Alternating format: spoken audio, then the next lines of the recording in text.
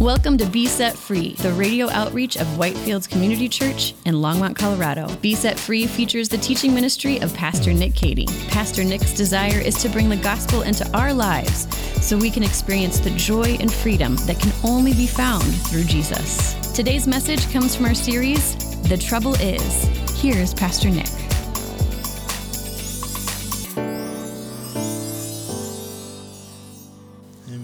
Good morning. Welcome to Whitefields. We're so glad that you have joined us today for worship and studying God's Word. Would you please open with me in your Bibles to the Gospel of Matthew, chapter 22. So Gospel of Matthew, chapter 22.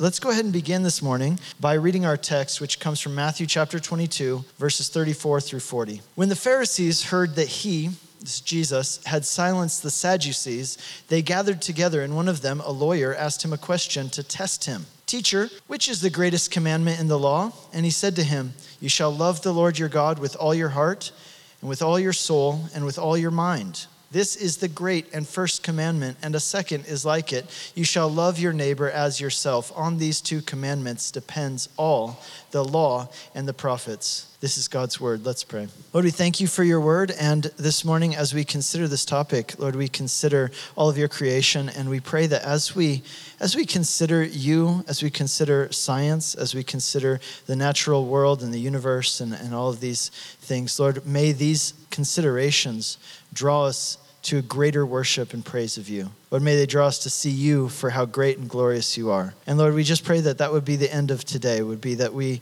understand the gospel more, that we understand who you are more, and we are drawn into your awe and worshiping you. And we pray that in Jesus' name. Amen.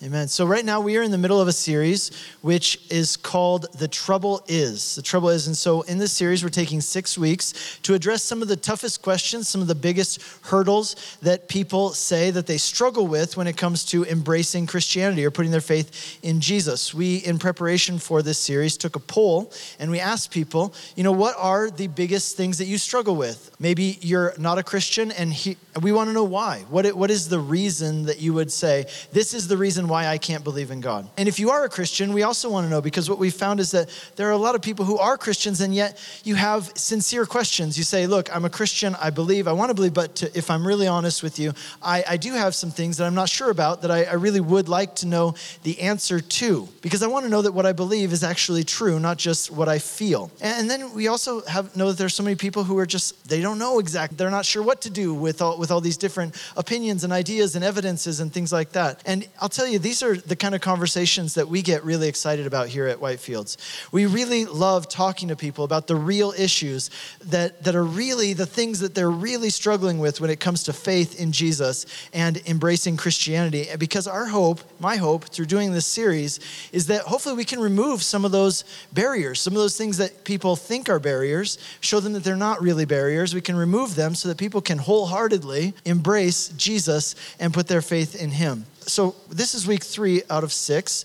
We've done past 2 weeks. First, we look at the Bible. Can you really trust it? Has it been changed? Has it been altered? And why would anyone want to live their life according to some archaic book anyway? Then we talked about hypocrisy last week. Interestingly enough, that was the number one thing, not just in our poll, but in all the polls that have been taken as to why people say that they cannot believe in God. They said it's not because there's a lack of evidence. They said it's because of the behavior of people who call themselves Christians. So we talked about that last week, about the issue of hypocrisy. If you missed either of those or other sermons from the past, we do encourage you, go back and listen to them. You can download and listen to all of our past sermons and content online for free, whitefieldschurch.com. We're also on a podcast if you are a podcaster. And we also encourage you, share those with other people, because even if maybe it's not the topic or the issue that really touches you, there certainly are other people for whom that is the case. So we encourage you to share those with other people as well. Next week, we're going to be talking about a really interesting one that I'm excited about, and that is the topic of the Christ myth. So the Christ myth, this is really the theory, and it's a very popular theory. I was just watching a PBS documentary about the Dead Sea Scrolls this week, and they were talking about this thing called the Christ myth. And the Christ myth is basically the idea that Christianity borrowed all of its teachings and doctrines from other ancient religions and myths and things like Horus or Isis and Ishtar and things like that. So we're going to talk about that. Did Christianity just borrow from other religions? Did they just take things from other religions and slap Jesus' name on them and and kind of mythologize Christianity. And we're going to talk about that next week, so I'm looking forward to that. Then in the final 2 weeks, we'll talk about suffering and evil. If there's a good God who can do everything and he really loves you, then why doesn't he stop bad things from happening? Why is there suffering and evil in the world? And finally, the last one we'll talk about is the issue of exclusivity and hell. How can Christianity claim to be the only way? And is that a legitimate claim at all? And is there really such a thing as hell, or was that just some kind of medieval invention that Christians came up with to manipulate people? We're going to talk about those issues in those weeks. This week, we're looking at a topic which ranked pretty high in our poll as to the reason why people have struggles with embracing Christianity. And for some people, the main issue for them is science. That's what we're going to be talking about today.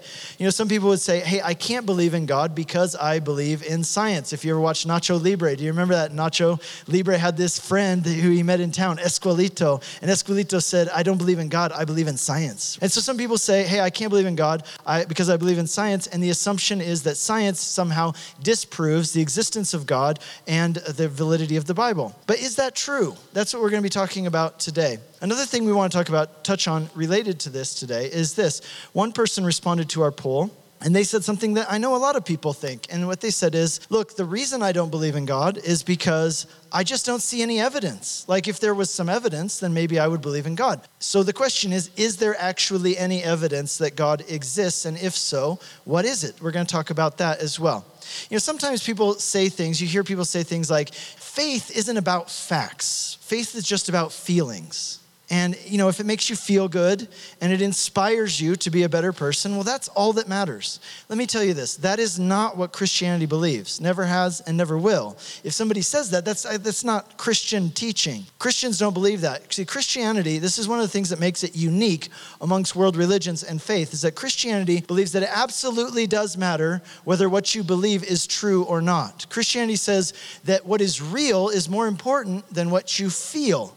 And this is something that makes Christianity, again, unique, especially compared to other world religions and faiths, is that Christianity claims to be based on actual facts, and it claims to be based on historical events that actually took place. Right? In other words, not just some esoteric, abstract ideas that we believe in. We're saying this is the truth of the universe.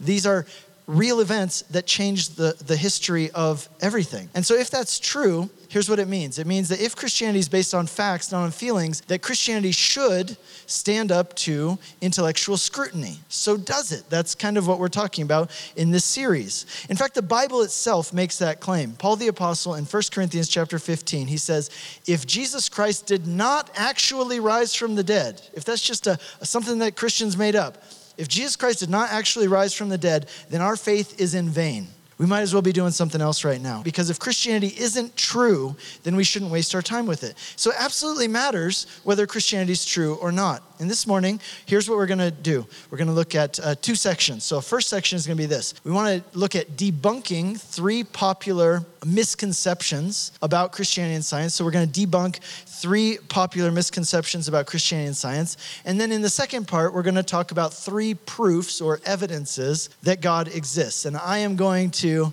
do that in 40 minutes, hopefully. So, and again, we're really only touching the tip of the iceberg. We're just dipping our toe in a lot of these topics. There's so much more that can be said, and we do encourage you to go on and read more. And again, I've put some of that in the notes.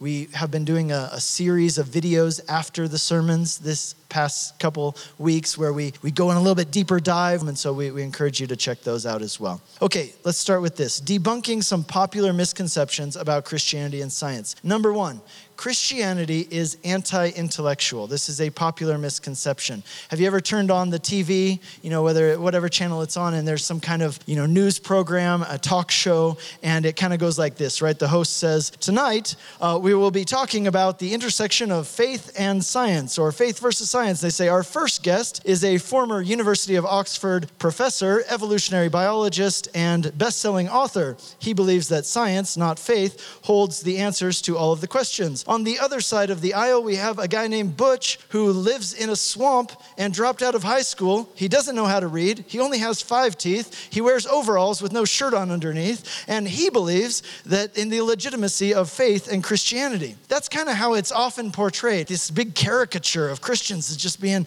anti-intellectual. That's how it's often portrayed in social media or on TV or even university campuses. That Christianity and faith in general is portrayed as being naive, simplistic, and incompatible with reason. Now, religion, people say, well, if you want to do that, that's fine. Just make sure you keep it to yourself. Let's relegate that to the area of personal opinion and your personal life. But science, on the other hand, should occupy all of life because science is based on truth and evidence, whereas religion and Christianity, that's based on basically wishful thinking and legends. Richard Dawkins, the outspoken British atheist, the leader of the movement called the New Atheism, and he says this, listen to this. He says, faith is a mental illness. It is a great cop-out. It is an excuse to evade the need to think and evaluate evidence. Now, the question is that true? Is that correct? Is Christianity actually anti-intellectual as he asserts that it is? And the answer is no, of course not. Christianity is not anti-intellectual. Actually, quite the opposite. Let me show you that Christianity actually gave birth to the modern scientific theory. Okay, so listen to this quote from Professor Alvin Plantinga. Alvin Plantinga is considered one of the premier philosophers of our modern era. Here's what Alvin Plantinga says. Modern science developed out of Christian theology because it presented a world with distinct form, complexity, and design. Christianity challenges us to experiment with what we see, believing that there is order and uniformity to the universe. So there were other civilizations like the Egyptians and other ancient civilizations which did have great technological advancements. But it was Christianity uniquely and specifically that gave birth to modern science. And there's a reason for that. Here's part of the reason. Consider what other religions and traditions teach about the natural world and universe. So for example, Buddhism and Eastern philosophy says that this natural world doesn't actually exist. So like this world that we live in, our bodies, the world that we see, none of it really exists. It's almost kind of like we are living within a virtual reality simulation and none of it's actually real. And so there's no point in studying the natural world because it doesn't actually exist. It's really just a figment of our imaginations. And the goal of reaching transcendence is to realize that and overcome this physical world. Okay, so let's talk about polytheistic and religions and animistic religions. These don't do science because they explain everything by saying that the gods must have done it or that there's a god in the tree or in the rocks or in the sun. And so they don't study the natural world in that way because if they see water bubbling up from somewhere, they'll just say, well, Poseidon stirred it up and that's just how it happened. So there's no scientific reasoning going on there. But the Bible, on the other hand, actually presents us with the basis for science because it presents a world which was created by an intelligent designer. It can be studied, and by studying it, you can actually learn more about that designer. Are you looking for a resource to help you answer some of the most difficult questions about God in the Bible? Then we've got good news for you. Pastor Nick has written a book called The God I Won't Believe In, Facing 9 Common Barriers to Embracing Christianity. In this book, Pastor Nick deals directly with some of the biggest questions people struggle with, such as how a loving God can allow innocent people to suffer, whether God condoned genocide in the Old Testament, or whether the Bible encourages the suppression of women and minorities. Does the Bible really say that some kinds of love are wrong? And is there any actual proof that God exists or that the Bible is trustworthy? Pastor Nick addresses these topics and more in this book, which is a great resource for anyone who wrestles with doubts or has concerns about these topics. And it is a great resource for those who want to help others who have questions about these topics. So to purchase this book, search for The God I Won't Believe In, Facing 9 Common Barriers to Christianity, wherever books are sold, or visit nickcady.org. To celebrate the release of this book, we are offering a free copy of the book as our gift to any of our listeners who make a donation of any amount to support Be Set Free Radio at besetfreeradio.com. And now, back to today's message. So Judaism and Islam have the same Old Testament. They use the same Old Testament that we do as Christians. But here's why those cultures also didn't give rise to science in the same way that Christianity did, because Judaism and Islam are focused on what we would call jurisprudence, which basically means rule keeping. So they're focused on knowing the law and keeping the law. It's about rule keeping, so jurisprudence. Now, this is again what makes Christianity unique amongst world religions. And this is why Christianity gave birth to modern science, because Christianity is not focused on jurisprudence in the same way that Islam and Judaism are. And here's why. Because as Christians, we believe that Jesus kept the law perfectly for us on our behalf, and that he imputes to us his righteousness. That's the gospel, that he imputes to us or puts in our account or stamps our name on his record. And that is how we become right with God. And so our focus is not on jurisprudence and keeping the law. As Christians, our focus is instead on having a relationship with God and knowing God. And that's a big difference. And that's also, again, what leads to science, because one of the ways that we know God is by studying and analyzing the natural world and universe that he created. So think about this also. The heroes of Christianity, who are they? They're all scholars, aren't they? They're all great thinkers and philosophers and scientists. Think about this. The heroes of Christianity are scholars. The Apostle Paul, Augustine, Thomas Aquinas, Martin Luther, David Livingstone, Jonathan Edwards. These are scholars. The idea that Christianity is scared of science and learning and deep thinking has never been true. In fact, do you know that the university was a 12th century Christian invention? Harvard, Princeton, Yale, Dartmouth, Brown, they all had their beginnings as Christian institutions. So deep thinking and scientific analysis has not only always been encouraged by Christianity, but modern science in large part developed because of Christianity. So where did this idea come from that learning and knowledge are good things that should be encouraged and pursued? That came from the Bible. Again, now let's look at the text that we opened with this morning, the Gospel of Matthew, chapter 22. Here's the scene. Jesus is in Jerusalem. In the previous chapter, chapter 21, we read about Jesus' triumphal entry when Jesus came into the city of Jerusalem and he was hailed as Messiah and King, and they laid out the red carpet for him, made of palm branches, and they had a ticker tape parade, and everybody welcomed him as King. We studied about this just, I think it was 4 weeks ago for Palm Sunday. Matthew 21, Jesus enters the city of Jerusalem, he's welcomed, and it is 4 days after that great welcome that he's crucified. And it tells us in chapter 21 that what we're reading about here in chapter 22 happened the next day. So this is now Monday, the day before Jesus came into Jerusalem, riding on a donkey, hailed as the King of the Jews, as the Messiah, the Savior of the nation and of the world. And now it's Monday. And so he goes down to the temple and he starts teaching the people. People start gathering to him. And as he's there teaching the people in the temple court, crowds of people coming to him, right? The Pharisees and the Sadducees come and they interrupt him. So here he is teaching. Imagine this, teaching, even a setting like today. We're teaching, we're studying, we're having a talk. And then what if some people came in and they interrupted and they started drilling me with questions? And they interrupted this whole meeting. That's exactly what happened with the Sadducees and the Pharisees, who were the two different groups of religious leaders in Jewish society at that time. Now, these guys generally hated each other, but there's nothing that brings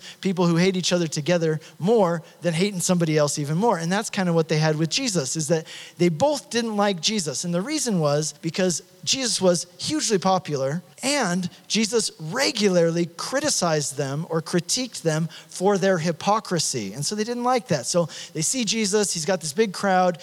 He's now on their turf. This is their place, Jerusalem, the temple court. So they come around and they're like, hey, they start drilling Jesus with questions, trying to basically embarrass him, get him to say something that will undermine the people's thinking about him. They're trying to cut him down to size. And so much to their chagrin, they're not able to stump him no matter how hard they try. And that's what chapter 22 is. It's like one after another, these guys line up and they come and they say, okay, Jesus, how about this? And much to their chagrin, they're not able to stump Jesus. And that's where we pick up the story in verse 34. Another person trying to stump Jesus. He says, when the Pharisees heard that he had silenced the Sadducees, basically the Sadducees had not succeeded at stumping Jesus, then the Pharisees came and they tried. And it says one of them, a lawyer, asked him a question to test him. Now it says lawyer, I want you to remember, this is not talking about like trial attorney like Frank Azar. You guys know who he is, the strong arm of the law. Like if you've been in an accident, he's going to get you a big settlement, or he'll help you get out of that DUI you got or something like that. It's not that kind of lawyer. No, for the Jews, a lawyer is a class of scholar who dedicated their whole life to studying the law of Moses and applying it to real life situations. And so that's what this guy is. And he says, okay, look, this is my area of expertise. Jesus, why don't you tell me, which is the greatest commandment in the law? This is one of those questions that you can't really answer, right? If I were to ask you, hey, which of your kids do you love the most? How do you answer that? Or, hey, do I look fat in this dress? I mean, not that I would wear a dress. I'm saying that a female person wearing a dress might ask that question. You know what I'm saying. There are 613 laws in the law of Moses. How can you possibly say that one of those laws is more important than any of the other laws? So he's trying to stir up some kind of controversy and do something that will get some people to not like Jesus. And so how does Jesus respond? Well, he responds by quoting Deuteronomy chapter 6, verse 5. You shall love the Lord your God with all your heart, all your soul, and with all your mind. And what that means is that you are to love the Lord with every part of your being. Elsewhere, the Bible encourages us to honor God with our bodies, for example. The idea is that with everything that you are, everything you have and everything that you are to use everything that you have, everything that you are, to honor and worship God. Has God given you a voice? Then use it to praise him. Has God given you an able body, 2 hands? Then use those 2 hands to serve him and to honor him and to worship him. Has God given you a mind? Well, then use your mind to seek him, to know him, to make him known, to discover everything that he has put out there for you to discover, by which you can come to know more about him. And then Jesus goes on to say something else, and this would have been particularly surprising. I don't think too many people were surprised by Jesus' first part of the answer. They were familiar with that. It was called the Shema. They would pray it 3 times a day. But what would have been really surprising is what Jesus says next. He says, but there's another commandment, the second greatest commandment, and that's related to the first. He says, here it is, love your neighbor as yourself. Now this is interesting, even in our modern age, because there is this kind of common thinking that says, before you can love anybody else, or in order for you to be able to love somebody else, you have to first focus on loving yourself. But here's what the Bible says. The Bible says, actually, you're already pretty good at loving yourself. I think we can tick that box. You are doing it. You are loving yourself. Good job. Now let's focus on something else. Loving your neighbor doesn't depend on loving yourself more. Rather, the Bible says, the ability to love others actually comes from the understanding of God's love for you, basically receiving and understanding how much God loves you and what God has done, how he has expressed that love to you.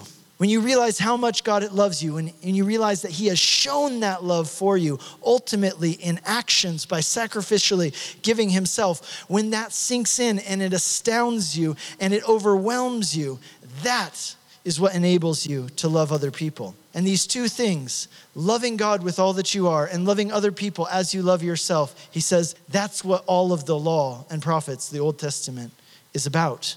But here's the problem with that, of course. The problem is that none of us have succeeded at doing that perfectly all the time.